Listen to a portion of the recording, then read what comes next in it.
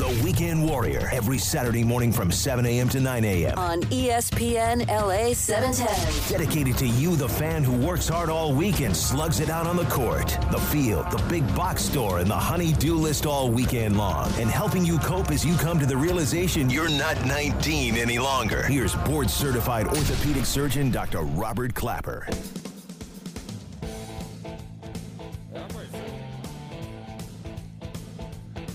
Welcome back, Weekend Warriors. So glad to have you each and every Saturday. Today's topic is off the charts because my guest at 8:15 is Jason of Beverly Hills. He's a jeweler who's an expert in making championship rings for athletes. He also makes jewelry for everybody else. But I'm pretty sure the professional athlete isn't interested in the championship or the trophy as much they're interested nowadays in winning a ring. When I knew he my guest, I started to think hard. Where in the worlds that I love, that I live in, of art, sports, and surgery, do we see the power, the message, the meaning of a ring? Just like winning a championship. Well, nobody has won more championships in the world of basketball than Phil Jackson. So when he writes his biography, it's called 11 Rings. And the cover is a photograph of all his rings. Phil Jackson borrowed from his love of the way the Native American felt about rings. The teepee, their home, is a ring. The campfire, the village. And when he joins the Lakers, the motto of the team was to hold hands before the game would start, make a circle of players, and the chant was 1, 2, 3, rings. He used the symbolism that he learned from growing up in Montana near reservations of Native Americans. He saw the profound meaning of a ring. So here's an interview with John Salley and Phil Jackson, where we hear Phil Jackson teach Michael Jordan. It's about being a ring of teammates. You need to assist the players on your team so they can help you win a ring. You can't just win the scoring title. Listen to John Salley talking to Phil Jackson. In reading your book, it explains to me why everyone thinks Michael Jordan is the greatest. Because you do. No. No.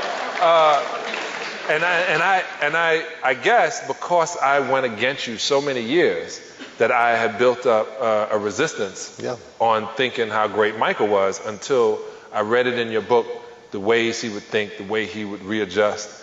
And one of the things, I'm so happy that the guys didn't read the book yet because they're going to be using this now, is Tex Winter would yell to Michael, "There's no I in team." And Michael would say, "Yeah, but it is in win." And there is an I in ring. And that's the funniest.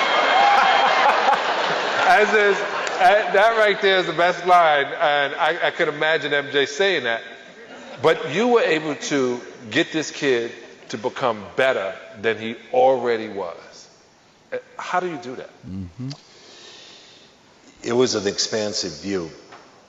Michael had a limited viewpoint of his own teammates. And you see, the foibles, the weakness of your own teammates. You're with them all the time. And, at some level, you have to say, this guy's really good. He does this really well. He makes timely shots. He makes good passes and whatnot.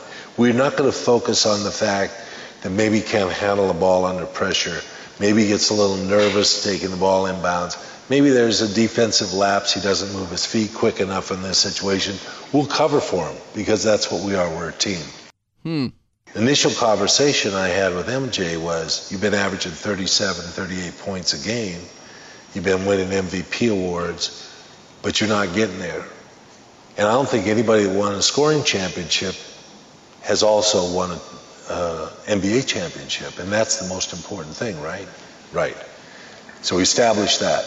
And then I said, so I want you to realize you're not going to be getting as many touches or taking as many shots. So listen to how Phil Jackson is teaching Michael Jordan how he has to change. Because at his Hall of Fame speech, he gives credit to Michael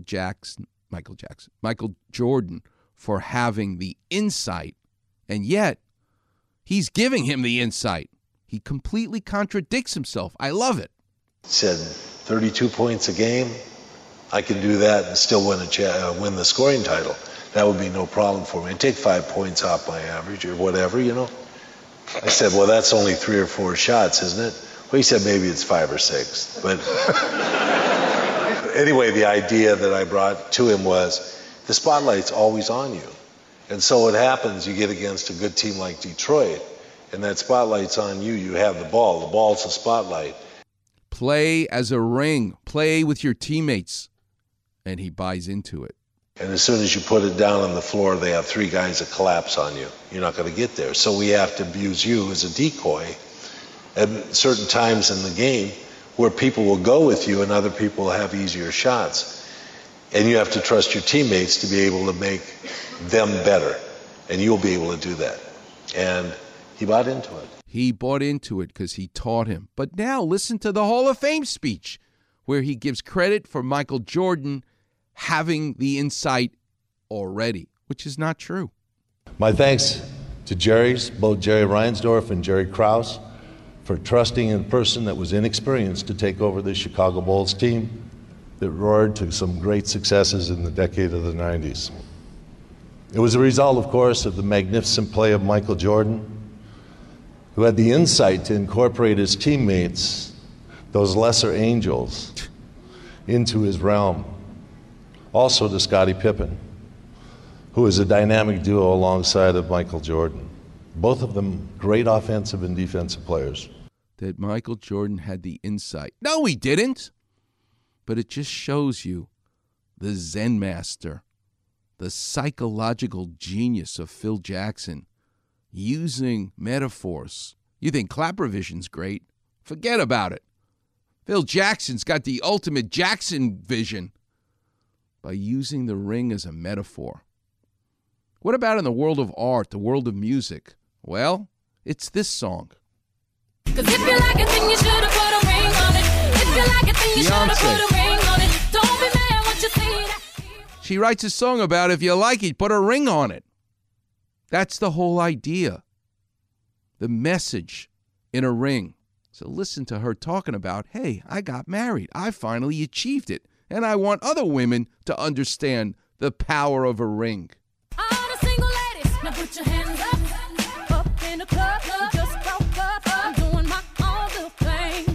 Single ladies, it's basically put a ring on it. I feel like it's something that a lot of women go through every single day, and they'll finally have their anthem. And once again, the guys are going to be upset with me.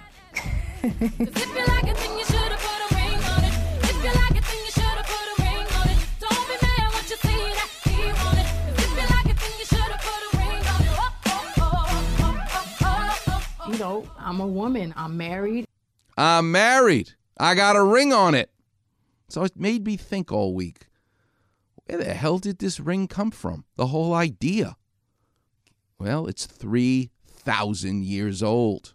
Listen to this. The tradition of exchanging rings dates back 3,000 years ago. Egyptian pharaohs were the first to use rings to represent eternity due to the circle not having a beginning or ending. The shape also reflects the sun and moon, which the Egyptians worshipped. The space in the middle of the ring represented a gateway to the unknown. The Egyptian Ouroboros rings portrayed a serpent swallowing its tail, representing the eternal cycle of things. The Ouroboros is one of the oldest symbols in the world, and its name means tail devourer in Greek. So it starts once we become civilized as Egyptians 3,000 years ago. Then Alexander the Great comes, and the Greeks continue the tradition. When Alexander the Great conquered the Egyptians, the Greeks adopted the tradition of giving rings to their lovers to represent devotion. Many of these rings depicted Eros, or Cupid, the god of love. When the Romans conquered Greece, they picked up on this tradition as well and began using iron and copper rings in marriage ceremonies. The iron rings sometimes had key motifs to symbolize that the wife now had control over the household goods. By the 2nd century, however, most rings were gold. Gold rings became more fancy over the centuries because they showed off how rich the giver was. Here comes my favorite part, where why do we wear the ring on our ring finger of our left hand? The Egyptians, who did not dissect human beings, they dissected animals to understand anatomy. And it wasn't until 1543 where the first anatomy textbook by Vesalius in Italy dissected human beings, which the church forbid, by the way. He got into a lot of trouble for this. But until then, we had the worst understanding of anatomy of a human being. And listen to how incorrect the Egyptians were. Those Egyptians were really good at choosing symbolic reasons to wear the rings. They decided that the ring finger contained a vena amoris, or vein of love, which led directly to the heart. The Romans were all down with that belief as well, which just goes to show you that neither knew any anatomy because it's not true. But we're still rocking that tradition. We're still rocking the tradition that is completely baseless. After a few hundred years, medieval Europeans started putting rubies in their rings to symbolize passion, sapphires for the heavens, and diamonds for steadfast strength. Around the 1600s, couples started wearing bands during the engagement period. During the wedding ceremony, the groom placed his band on the bride's finger, uniting the wedding bands in a match set. Also in the 1600s, we started to see poetry inscribed inside and outside of the wedding band. So for thousands of years, women are wearing a wedding ring, engagement ring, wedding band, but men are not. When did men start wearing a wedding ring? This will surprise you. In the 12th century, the Christian church declared marriage to be a holy sacrament and established a church ceremony. Rings were a part of the ceremony, and it became the rule that no man should place any type of ring on a woman's hand unless he meant to get married. Before this, rings didn't always signify marriage. They're often given as tokens of devotion or to represent betrothal. This is when two types of rings emerged, the engagement ring and wedding ring. Now, women have been wearing wedding rings for thousands of years, but it didn't quite catch on for men to wear wedding bands. So when did men start wearing wedding bands? Aha! 3,000 years women are wearing a ring. 1940. World War II. Shocking! It wasn't until World War II that men started to regularly wear wedding rings. The tradition only caught on when American and European soldiers wore wedding rings as a way to remember their wives and sweethearts back home. The tradition continued through the Korean War, and after this, wedding rings for men caught on among civilians. Now, remember when I mentioned that back in medieval times, people started using precious stones in their rings? Well, up until the 1940s, diamonds were just one of many gems that people used as engagement stones. Their wild popularity is mainly due to De Beers. De Beers is the South African company that harvests the most amount of diamonds in the world. Well, they saw their numbers of diamonds dropping off their sales in the 1930s during the Depression. So they decided we're going to market ourselves even better. Oh my God, listen to what happens next. But the diamond company that controlled the majority of the world's diamonds at the time. When people stopped buying diamonds during the economic downturn of the 1930s, De Beers launched an epic marketing campaign. They showered diamonds on Hollywood actresses like Marilyn Monroe to make diamonds glamorous symbols of romance. De Beers also came up with the still popular slogan, "Diamonds are forever." And De Beers' marketing campaign worked like crazy. Yeah, listen to these statistics. In the U.S. alone, the percentage of brides who received a diamond ring jumped from just 10% in 1939 all the way up to 80% in 1990. Once De Beers started marketing in China, the percentage of Chinese brides who received diamond engagement rings jumped from nearly none in 1990 to more than 50% in 2019. Wedding rings symbolized commitment, love, and devotion, and in the past, they signified a contract between the couples and their families. They were tokens or even security deposits that showed a man's promise was as good as gold. In the world of art, in the world of music, Beyonce said it best. If you like it, put a ring on it. Get married.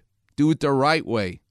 In the world of sports, it's not the trophy. It's not the championship. It's not the banner.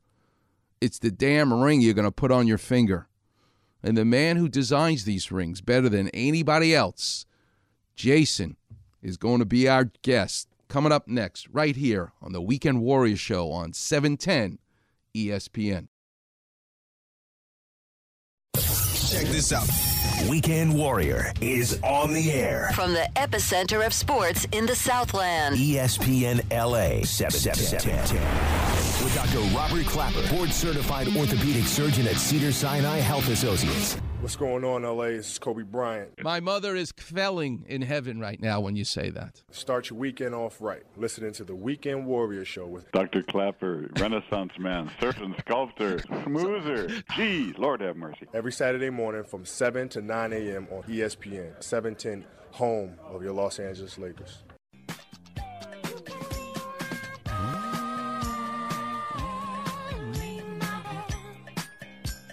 Welcome back, Weekend Warriors. I'm so excited to talk to my next guest because he marries the world of technology and the world of art better than anybody else in the jewelry business. Jason, thanks so much for waking up early to be with us. Hey, thank you for having me. I'm excited. Listen, I want to play a soundbite, and I had a professor in surgery, Dr. Ranawat, teach me, the eyes don't see what the mind doesn't know. Well, our ears don't hear what the mind doesn't know. So when you hear this soundbite of tradition, of meaning, the power, emblematic, it's more than just a gold band. I'm curious what you hear, Jason. Let's listen to this soundbite. The tradition of exchanging rings dates back 3,000 years ago. Egyptian pharaohs were the first to use rings to represent eternity due to the circle not having a beginning or ending. The shape also reflects the sun and moon, which the Egyptians worshipped. The space in the middle of the ring represented a gateway to the unknown. The Egyptian Ouroboros rings portrayed a serpent swallowing its tail, representing the eternal cycle of things. The Ouroboros is one of the oldest symbols in the world, and its name means tail devourer in Greek. You are a ring master, Jason. What does that mean to you, that tradition going back to the Egyptians, then the Greeks, the Romans? What does making a ring mean to you? Well, making a ring is like capturing a piece of history, capturing a moment in time. So when we make these rings, it's more than just an ornate piece of jewelry. It's more than just a piece of gold with some shiny rocks on it. It has a meaning. It captures a moment in time. And I think that dating back even to thousands of years ago, that's kind of what it was back then, too. It was a symbol of something, a symbol of life, a symbol of something great, a symbol of history, a symbol of a person's an epic moment in life. And I think that's exactly what the rings symbolize to this day. So when these players, and we're making these championship rings for some of these players, and they look back 30 years later after winning it, it brings back memories of a moment in time. And I think that's what makes making these types of rings so special. It's awesome. Jason, before we go any further, I want the Weekend Warriors to know all about you. So take us through your history. Where'd you grow up? What'd your mom and dad do for a living? And how did this all happen to you, that you fell in love with actually memorializing in jewelry a memory? Well, you know what? My history started with me never knowing that I was actually going to be in the jewelry business. I was born in Iran, moved here to the States when I was 3 years old during the revolution in Iran. Came over here with two immigrant parents, one from Iran, one from Norway. Neither one of them spoke English very well. Both spoke in broken English. Came over here, grew up with the intention of being a lawyer. That was what I was groomed to be. I was good in school. I was supposed to be a lawyer, but everything changed my sophomore year in college. When I was a sophomore in college, I was $28,000 in debt. I was too scared to tell my parents that I actually was in debt, and I couldn't even afford the minimum payment on my credit card. So what was I going to do? Well, I wasn't somebody that could work at Baskin-Robbins scooping ice cream for a living because, one, I never envisioned myself working for somebody else. And two, I wasn't going to make enough money to even cover my credit card payment. So what I did was I I went with a friend to the downtown wholesale district in Los Angeles, and I noticed that there was an area where you could buy plastic hair clips and silver trinkets by the dozen. And I said, you know what? I'm currently at UCLA studying to be an attorney, where you have a plethora of young women that would love this stuff, but I need to figure out how I'm going to make a business of it. So I took my last $368. I went over there and bought 7 dozen plastic hair clips, silver trinkets, butterfly clips for the hair, and I went to UCLA and I said, guess what, guys? I want to start a business on campus selling these items to girls. They said no immediately. Well, I'm a persistent person.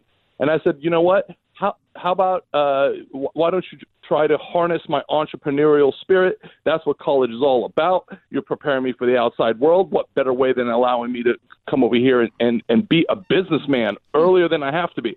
And I'll tell you what, I'll give 20% back to the school. Well, the second I said that, they said, sounds good. Let's do it. Wow. So they gave me a 6-foot table, and I was allowed to sell to the girls on campus. The people would come, buy whatever it is that they wanted. I'd give them a receipt. They'd go inside the student store, pay for it, and come pick it up. And the hotel would give me a check at the end of 30 days minus their 20%.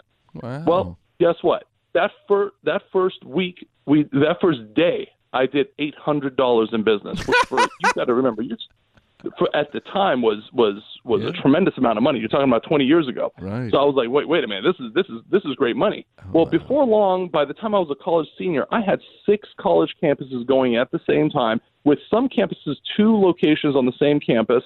I would hire students, and I was making more money than most attorneys make coming out of Harvard Law School. Wow. So at that moment, my father was expecting me to go to law school. Well, I didn't. I said, Dad, you know what? I'm making more money. He said, this is not a real career.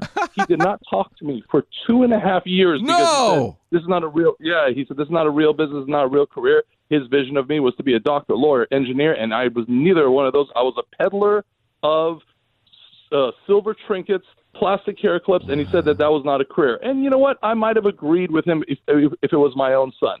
But I had bigger and greater dreams. Wow. At the time, I was probably making $200,000-$300,000 a year, which was what college student makes that kind of money? That's equivalent of today making $600,000-$700,000 a year as a college student. Wow! So guess what? If I made $30,000 in a month, I spent $30,000 in a month. And what did I do? How did I spend that money? I was going out to nightclubs. I was out partying. I was doing everything a parent would dread their child doing. But in the process, I was probably doing the most important marketing strategy of my career, because during that time, I was partying next to the Hollywood's elite, because I was at the same level as them. I was spending the way they spent. I might not have had as much money, but I was in the same place at the same time doing the same things. And as a result, I started making friends, and I started making friends with lots of NBA players. And I noticed a lot of these NBA players were wearing big diamond jewelry and stuff like that. So I befriended some of them. And I said, hey, Anthony Mason at the time was playing for the Milwaukee Bucks. I said, hey, I want to make you something. I want to design you something. He said, come to my hotel tomorrow and bring all your diamond jewelry. Well, guess what? I didn't even know one thing about diamond jewelry. I didn't have a single piece of diamond jewelry. So I copy and pasted a bunch of pictures I got from the internet, made a makeshift catalog, went over to his hotel the next day right after his shoot around, and I showed him a bunch of pictures. He said, where's your merchandise? I said, I do everything custom order.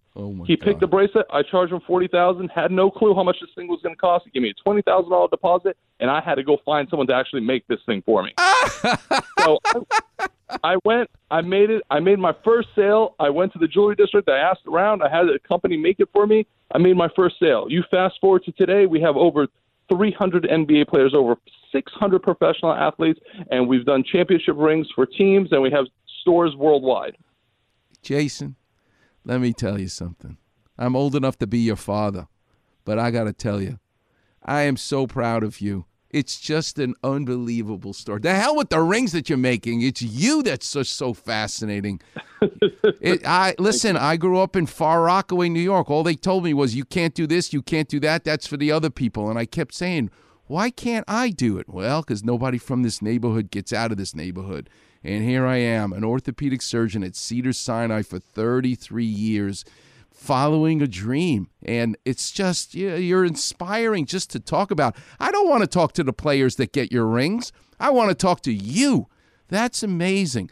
Well, there's a certain level of artistic bend to all of this. So where does that come from, Jason, to be able to creatively put things together? Is it because you're really not trained as an artist, so you can come up with any idea with no restrictions? Where does the artistic bend come from? Well, I think you hit it right on the head when you said that, and that's what I always tell people. I've always been naturally a creative person. I've always been an artistic person. I always loved to draw. I had a scholarship to go to an art high school, which I never took up on because I felt like it. At the time, you're a 13-year-old boy, and you're like, well, art is for wimps. Like that's not a real thing. I got to be an athlete. I got to be I had to be a man's man, so to speak. So I never went there because I felt like the stigma that came with it didn't fit in with what my friends expected of me. So I never did that, but I always inside enjoy drawing. When I would be upset at my father, I'd go in my room, lock myself up, and start drawing. And I always did that, and I never thought it would lead me anywhere. And it wasn't until I was, in my 20s where I found a use for it, where I found a gateway to be able to express myself in drawing. And when I did my first piece for different athletes that were buying pieces, I literally used to sit down at night and draw an idea without knowing how it was going to be made, without understanding elements of jewelry and how things are made. But it really helped me. Now, when I'm designing championship rings or I'm designing pieces for people, one of the things I always say is the last thing I will ever look at is other jewelry. I want to be creative with no limits. Original. I want to be original. I want to be original. I draw my inspiration from nature, from architecture, from furniture design, car design, whatever you can think of. But the last thing I will ever look at is jewelry because I want to design with no restrictions, with no limitations, so I can think outside of the box and create some of the pieces we've created over the last 20 years. So I hold 6 patents. I've designed tools that are used in millions of surgeries all over the world. And what I always tell the young students that spend time with me, the greatest thing, Jason, about being original, it's hard, it's risky, I get it. But if you're original, you never can be told you're doing it wrong. You can't make a mistake. You know why? Because nobody ever did it before. So you have none of those pressures of anybody saying you copied somebody or that ain't going to happen. Let me ask you a question. Have you been to Italy? Have you seen the David? Have you seen the sculptures of Michelangelo? Absolutely. I've been to Italy. I just spent 3 weeks in Italy over the summer with my family. Been to Italy, been to all throughout Europe. Obviously, my mother's Norwegian, so I used to go to Norway every summer. So I've experienced a lot. I travel a lot, and that's where I draw a lot of my inspiration. Is when you go to places you've never been, when you see things that you haven't seen before, it immediately makes you creative. And I think that when I come back from these trips, that's when I'm at my most creative, is when I get to experience and see new things. That's awesome, Jason. Listen, free orthopedic surgery for the rest of your life. You're like a brother from another mother. I just love talking to you. Before I let you go, though, I want you just to take us through this genius idea you have of representing not only the LA Rams, but when you lift the magnetic top off, you see the stadium. I'm going to get one of the paperweights because I'm not getting the full ring from you, but I'll get the paperweight from you. But where did the chutzpah that you have to come up with the idea of lifting off the top with a magnet so you can see the field inside? How did that happen? So, when you're designing a championship ring, there's more than just designing a regular ring. Like I said before, you have to tell a story. This ring has to tell a story. It has to tell a story of the season. It has to tell a story of the players, of the organization. And most importantly, it has to tell a story of the city and its fans. So how do you tell a story on something that's 40 millimeters by 40 millimeters and be able to tell such a robust, powerful story? Well, you have to have space to do that.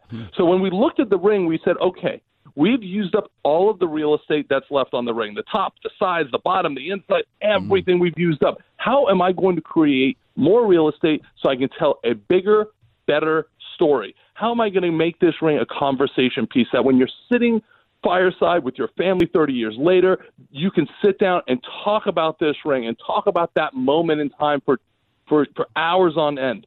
Well, I had to create more real estate. And what better way to create real estate than having the top be removable, and you then all of a sudden expose a whole new area where you can tell a story. And that's exactly what we did. The top comes off.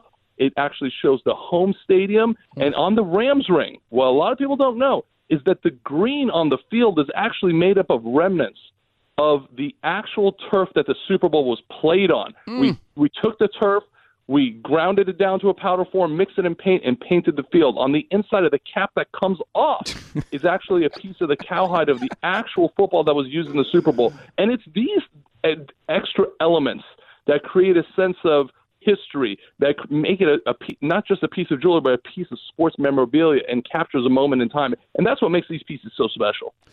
John Wooden from UCLA, your alma mater, used to say, every day you get up, make it your masterpiece. You know what, Jason? You've made a masterpiece of a career for yourself. God bless you. We are so proud of you for coming on today, for teaching us how to be motivated and inspired. What a pleasure to talk to you. Thanks so much for making time for us this morning, Jason. Absolutely. Thanks so much for having me. Okay, great. Great to talk to you. Wow, that's just awesome. All right, we'll be in touch. Thanks so much, Jason. Coming up next, I'm going to take you into the operating room.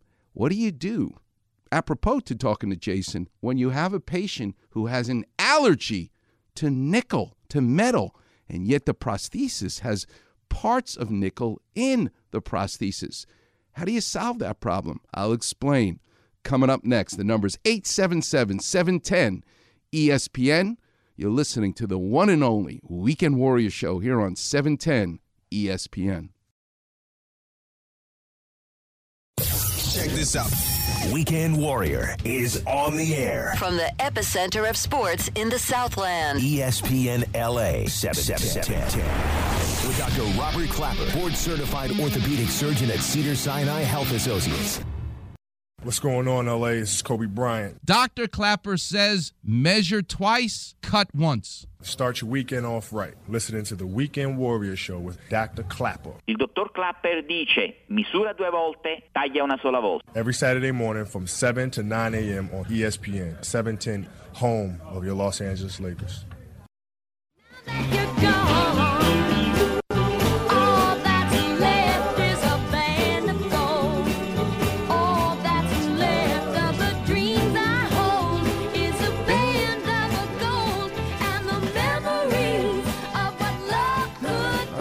This song, Rebecca. Thank you.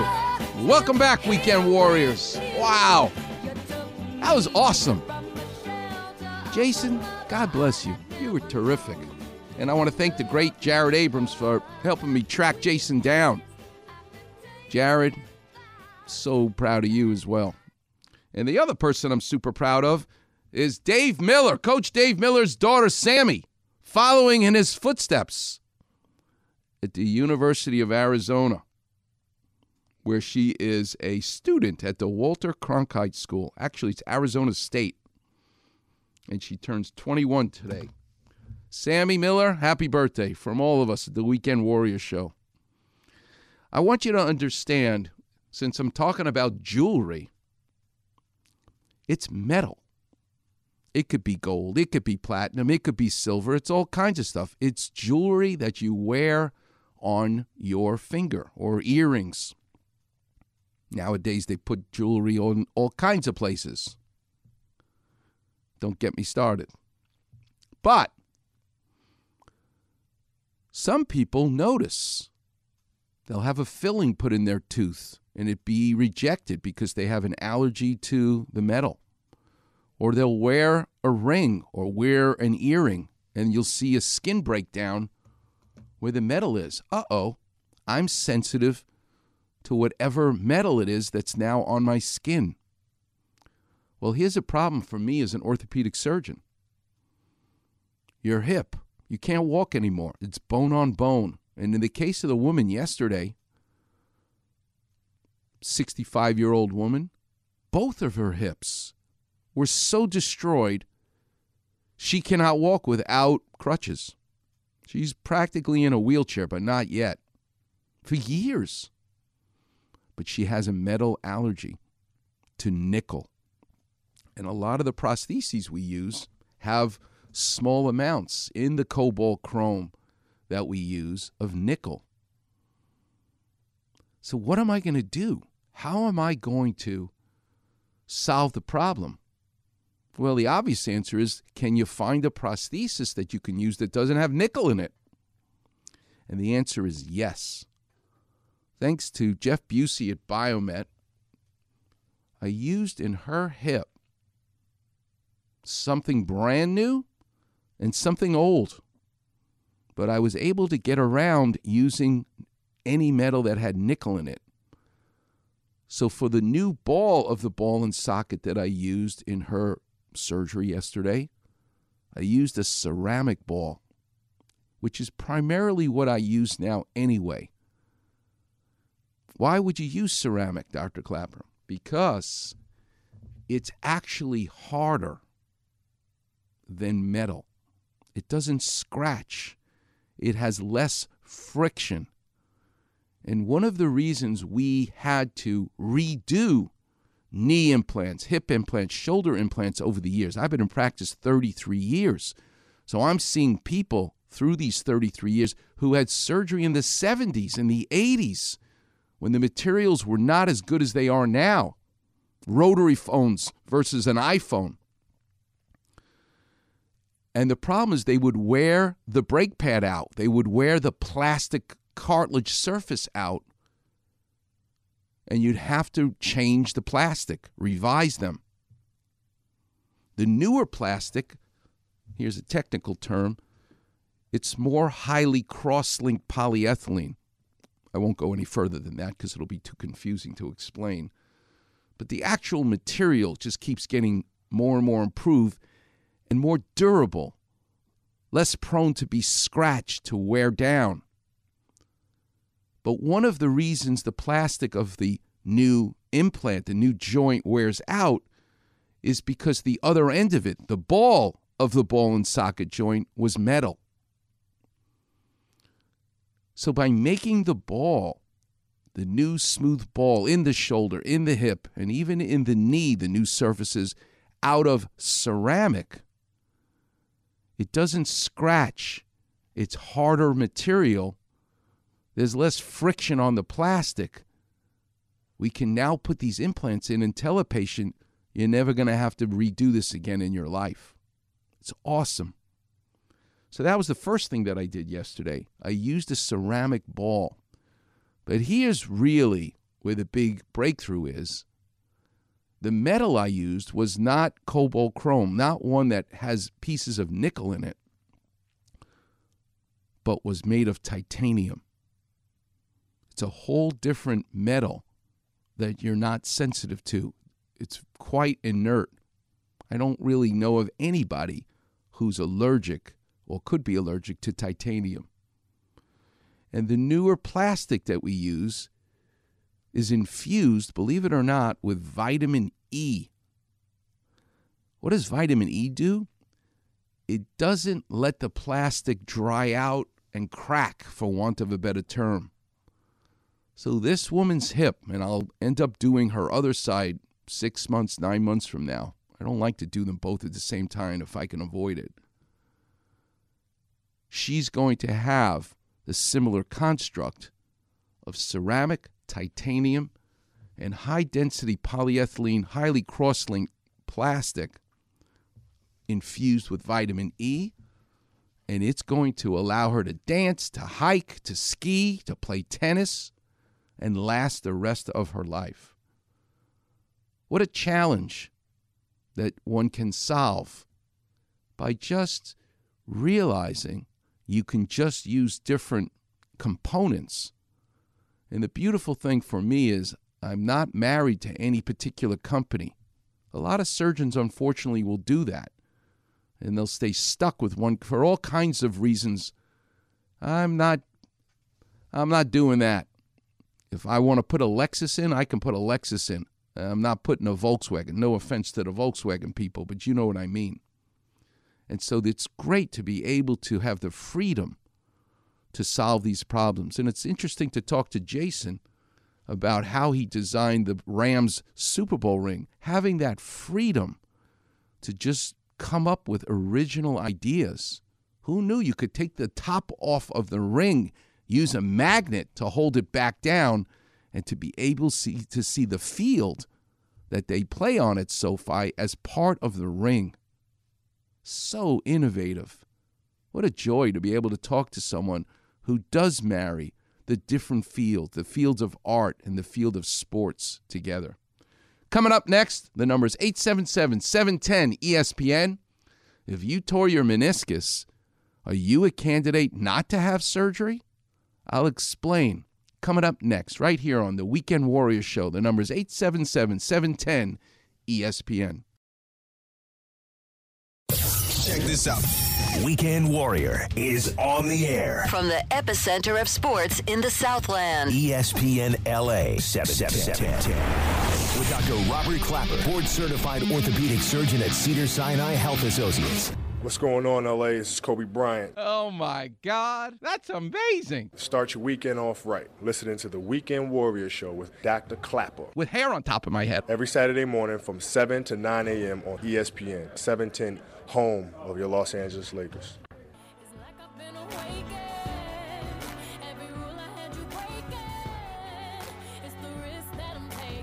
Welcome back, Weekend Warriors.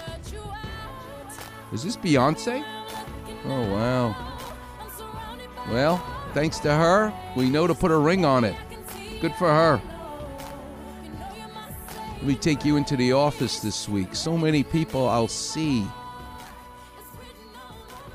Pain in their knee, swelling, limping. Get an MRI. You got a torn meniscus. But I will be the lone voice, unfortunately.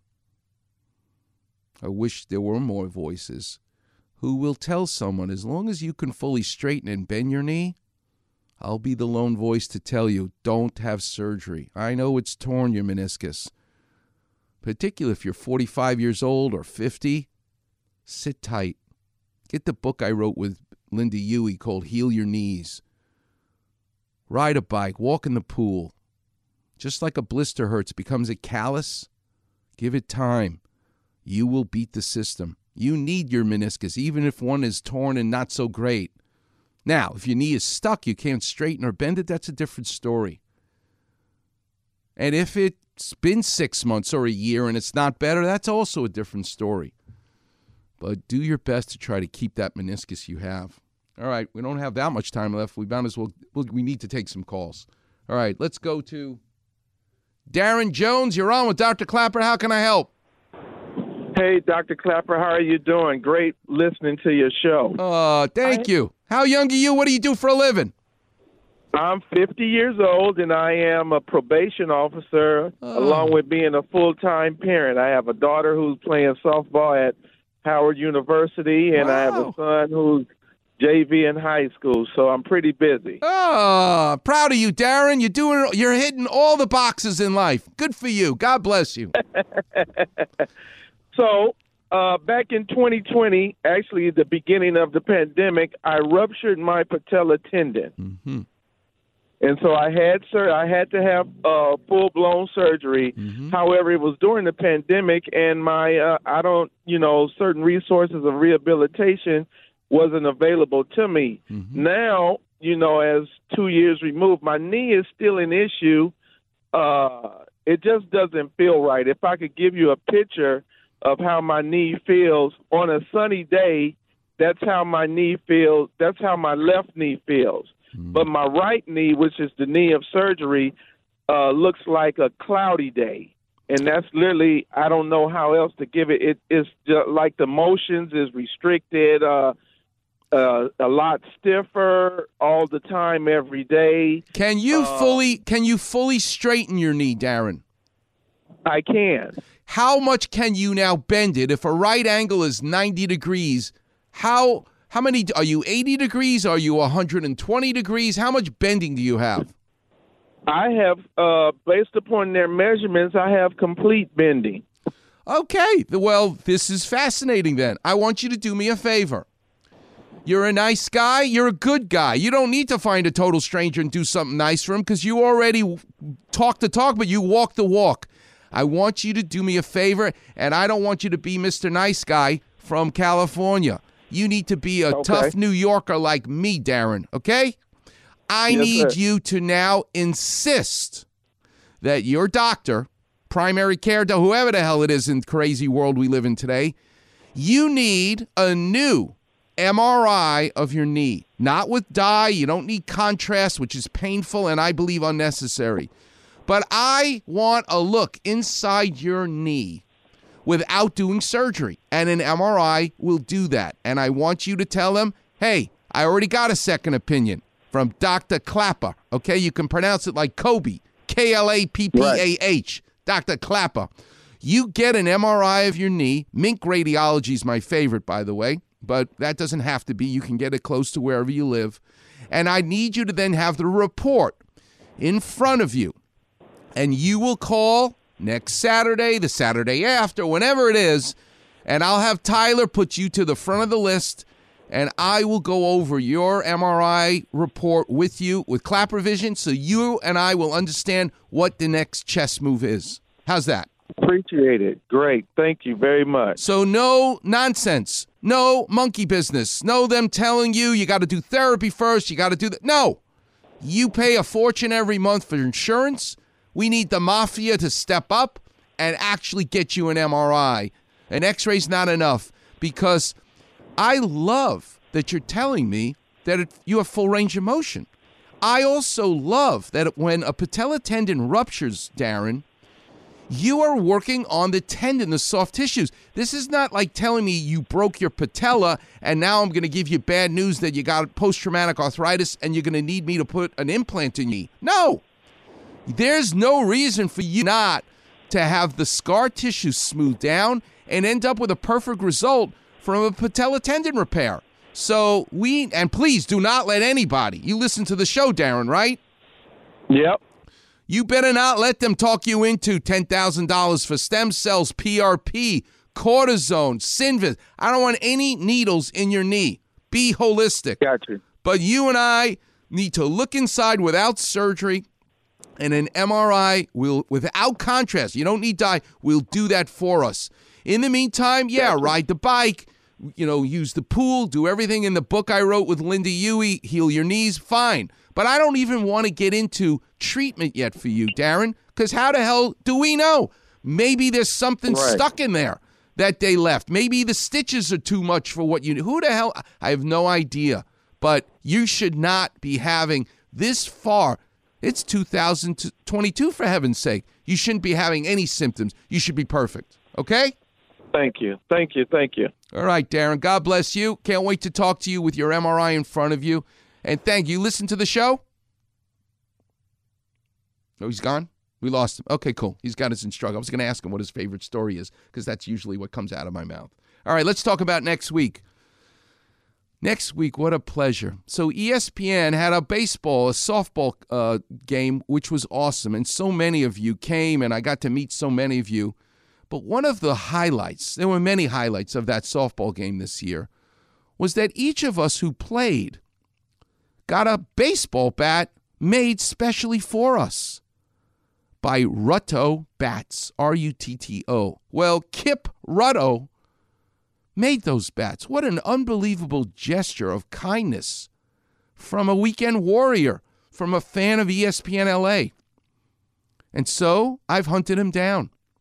I think he lives in Massachusetts.